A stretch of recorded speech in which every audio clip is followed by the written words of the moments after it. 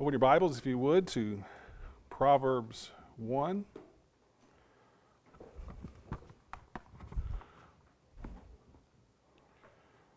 Good to be here again tonight. Appreciate everyone being here to come together to learn more about God's will for us.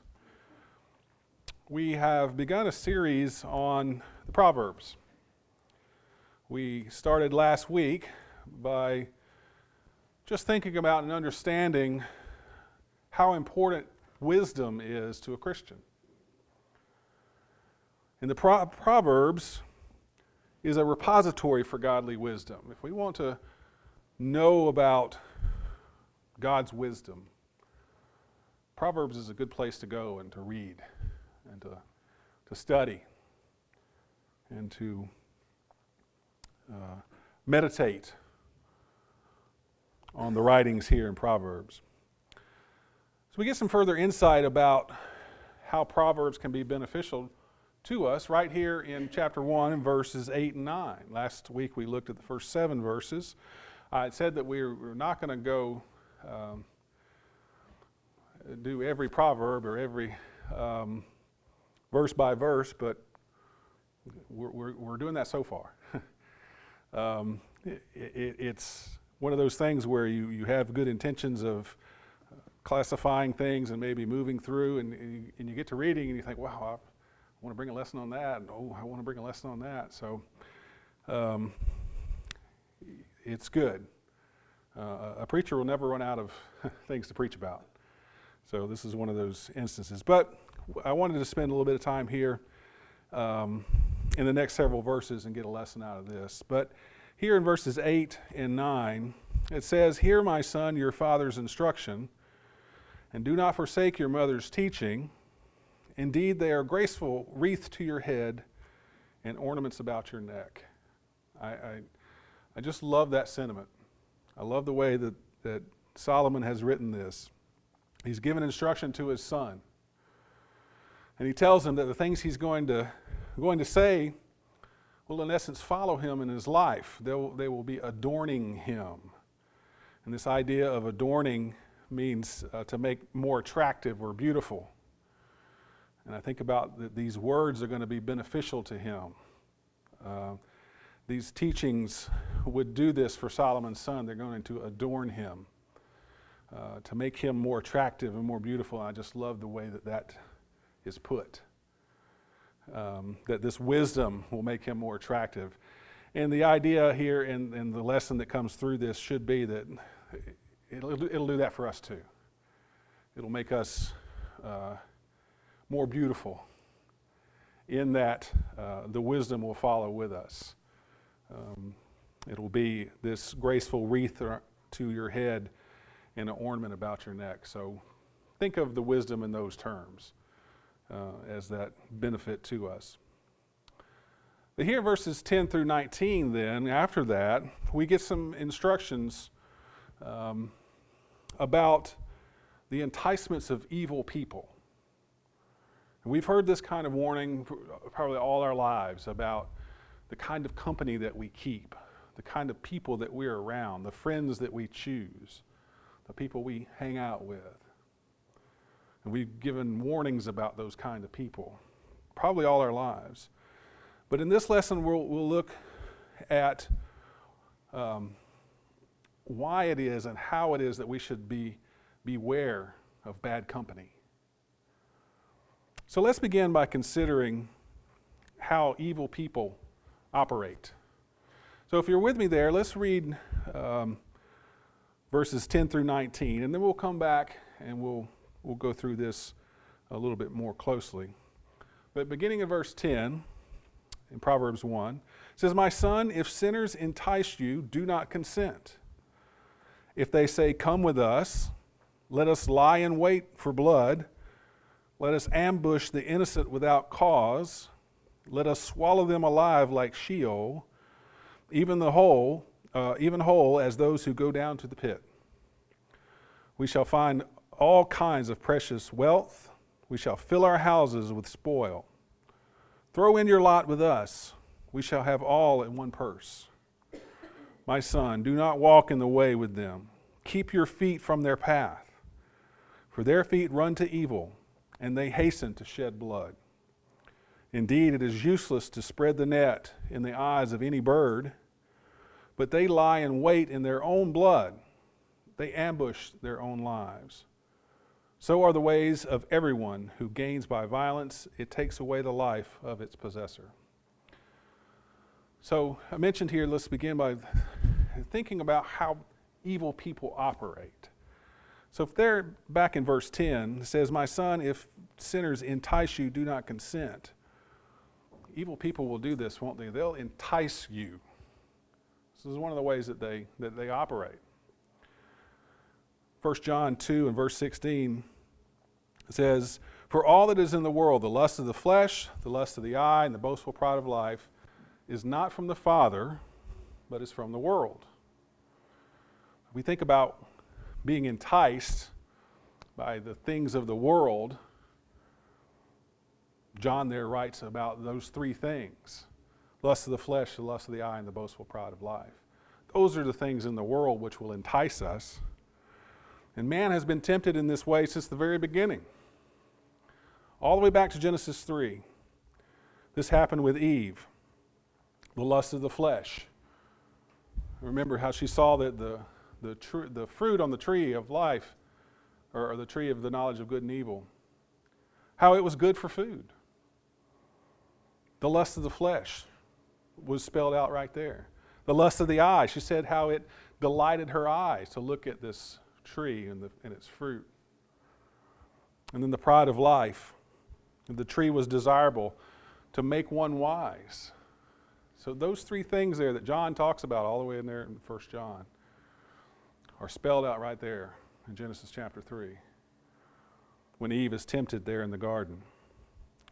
But it's enticement. It's being enticed, and this is from the world. This is not from the Father. This is from the world. And we're still enticed by these things today. Well, we mentioned in our Bible class this morning about, men haven't changed over all the years. We're still very much the same in a lot of ways. But this kind of temptation, you can kind of see it in advertising. You know, when you see a picture of food in a commercial on TV, does the food look bad? Does it look like you wouldn't want to eat it? No, it looks good, doesn't it? They make it look like you want to eat it. And then they have all the dancing things going around, and if you eat this, you'll be rich and skinny and prosper. That's why food ads look so good. They're enticing you. Now, it's not, don't get me wrong, it's not for evil purposes, but they play on that. They play on what it is that entices us, the lust of the eye, the lust of the flesh, and this boastful pride of life. Those things are universal. The world is always trying to entice us. And in this case, and what we're talking about in our direct application here, evil is enticing us to come away from God. Those are the things of the world. The world is always trying to entice us away from God. Another thing to notice here is this appeal to greed. Look there in verse 13.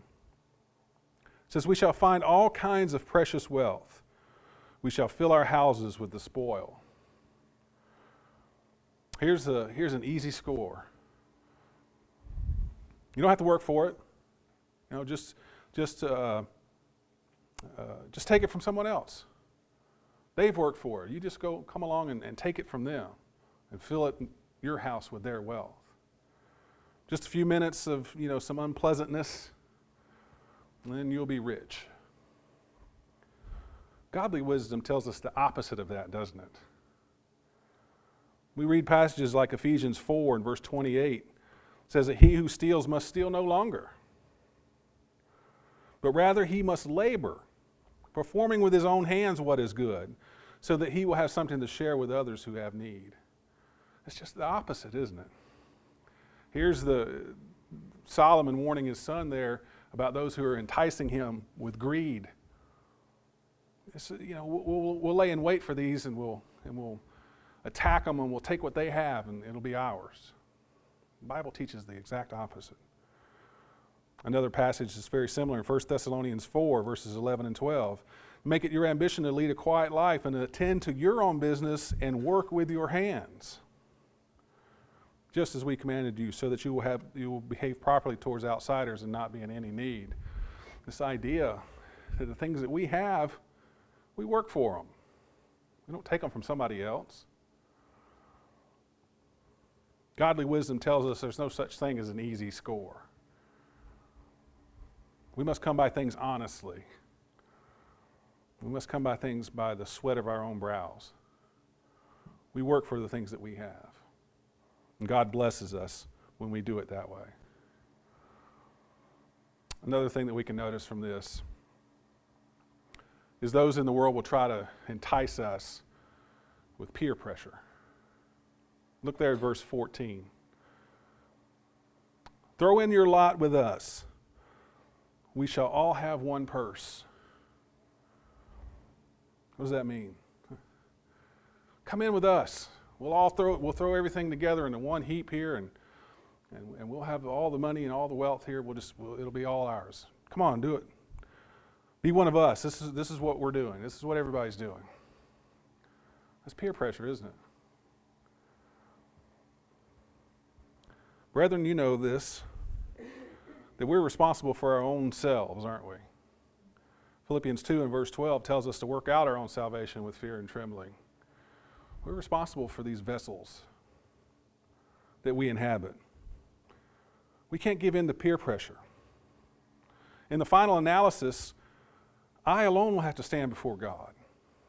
Each one of you will have to stand before God and give an account for the things that you have done. Solomon says that himself over in Ecclesiastes 12 and verse 14. Talks about having to stand before God and give an account to the deeds that are done in the body, whether they're good or bad. We can't allow ourselves to succumb to peer pressure. Just because everybody else is doing it, it's never a good reason, is it? It's never a good reason in and of itself. We've got to do what God has prescribed for us to do. We have to do what's right in the sight of God, whatever the consequences may be. In Colossians 3, verses 23 and verses 24, it says, whatever you do, do your work heartily, as for the Lord rather than for men, knowing that from the Lord you will receive the reward of inheritance. It is the Lord Christ whom you serve. When we're thinking about our work and our labors in the world, do you think about that verse? Do you think about working heartily for the Lord? You know, the things that we do, the work that we are engaged in, we're doing that for the Lord. We're doing that for the very reasons that we talked about a minute ago. Is we can work quietly with our hands. Why? So that when someone comes along who has need, we're ready for them. We can help them out. That's working for the Lord. Yes, we have our families to feed. Yes, we have bills to pay and those things that we have encumbered our own lives with, financial obligations. But we need to be working heartily for the Lord. And take stock in that. And be okay with that. And know that that's what God wants of us. So here we have the world enticing us, trying to pull us out of godly service. In this passage here, we see there's a warning. Look at verse 15. It says, my son, do not walk in the way with them. Keep your feet from their path. Don't walk with them. What does that mean? It means don't be in agreement with them. So often that phrase is used, walk with, walking with the Lord. Paul says often, walk with me. Or imitate me as I imitate Christ. Walk in this way. This walking means being in agreement. So if you're walking with these people who are trying to entice you to do evil, you're in agreement with them. You're on the same path as them. But don't follow them down the same path that they're going. Later on in Proverbs 14 verse 12 and also in 16 verse 25, it says there's a way that seems right to a man. There is a way that seems right to a man. But its end is the way of death. The word way there appears twice. I think about, when we talk about a path, that's the way you get somewhere. So that helps me to understand this a little bit more. There's a path. There's a way that seems right to a man. And it brings me back to this about the path that these are walking. And Solomon encourages his son not to go down that path, not to follow them in that path. We're not to walk that dark path, but rather we are to walk on that path that's in the light. In Ephesians 5 and verse 8, it says, "You were formerly of darkness, but now you are the light in the Lord. Walk as children of light." We're no longer to be on that dark path. Rather, we are to be on that path of light, that right path. Something else in this warning, and that is that these who are trying to entice us are fooling themselves. Look in verse 16. "For their feet run to evil, and they hasten to shed blood. Indeed, it is useless to spread the net in the eyes of any bird, but they lie in wait for their own blood. They lie in wait for their own blood. They ambush their own lives." Feet that run to evil, hasten to shed blood. They're so quick to do the wrong thing. Interesting that these two things are among the 7 things that God hates. It's listed over in chapter 6 of Proverbs. Turn over there real quick. A couple pages over. Proverbs 6. Beginning verse 16. It says, "There are 6 things which the Lord hates, yes, 7 which are an abomination to him. Haughty eyes, a lying tongue, and hands that shed innocent blood. A heart that devises wicked plans, feet that run rapidly to evil. A false witness who utters lies, and one who spreads strife among brothers." There's those feet running to evil. There's those hands that are shedding innocent blood. What does it say about those things? They're an abomination to God. He hates those things. God hates this kind of behavior of people harming other people for their own good, for their own benefit, for their own wealth. God hates that kind of action. They think they're being clever, though. Verse 17 speaks of this being useless to spread the net in the eyes of the bird. I think of what's meant there maybe is that, if you're going to set a trap for a bird, you don't want the bird to see it while you're doing it, right? If you're fishing, you don't want the fish to see you. That's why you're quiet and you kind of sneak up on them a little bit, don't you? So they set their trap in secret, and then they lie in wait for their prey. But it's themselves that is the ultimate victim here. It says there, "But they lie in wait for their own blood. They ambush their own lives." So the plans that they're making are only going to bring condemnation upon themselves. Which leads to the last part of this. In verse 19 is the punishment for such actions. Verse 19 says, "So they are the ways of everyone who gains. So are the ways of everyone who gains by violence. It takes away the life of its possessors." The ones out robbing people by violence are just bringing judgment upon themselves. Over in Genesis chapter 9 and verse 6, we have the origin of capital punishment. It says, "Whoever sheds man's blood, by man his blood shall be shed. For in the image of God he made man." God's laying down the principle there for capital punishment. The hand sheds blood, and that person's blood is going to be shed. So we have these that are lying in wait to rob those. They've made their plans, they're lying in wait. They're going to take what they get and they're going to put it all in a pile and they're going to have it all to distribute amongst themselves, they're only fooling themselves. They may have that passing pleasure, but they're only doing things that are going to bring judgment upon themselves. So the lesson here from these few verses is to beware of bad company. Those around us that are trying to entice us to do evil. It's a constant pressure, isn't it? Whether it's at work or at school, in our communities. They're always enticing us into doing things that are against God's will.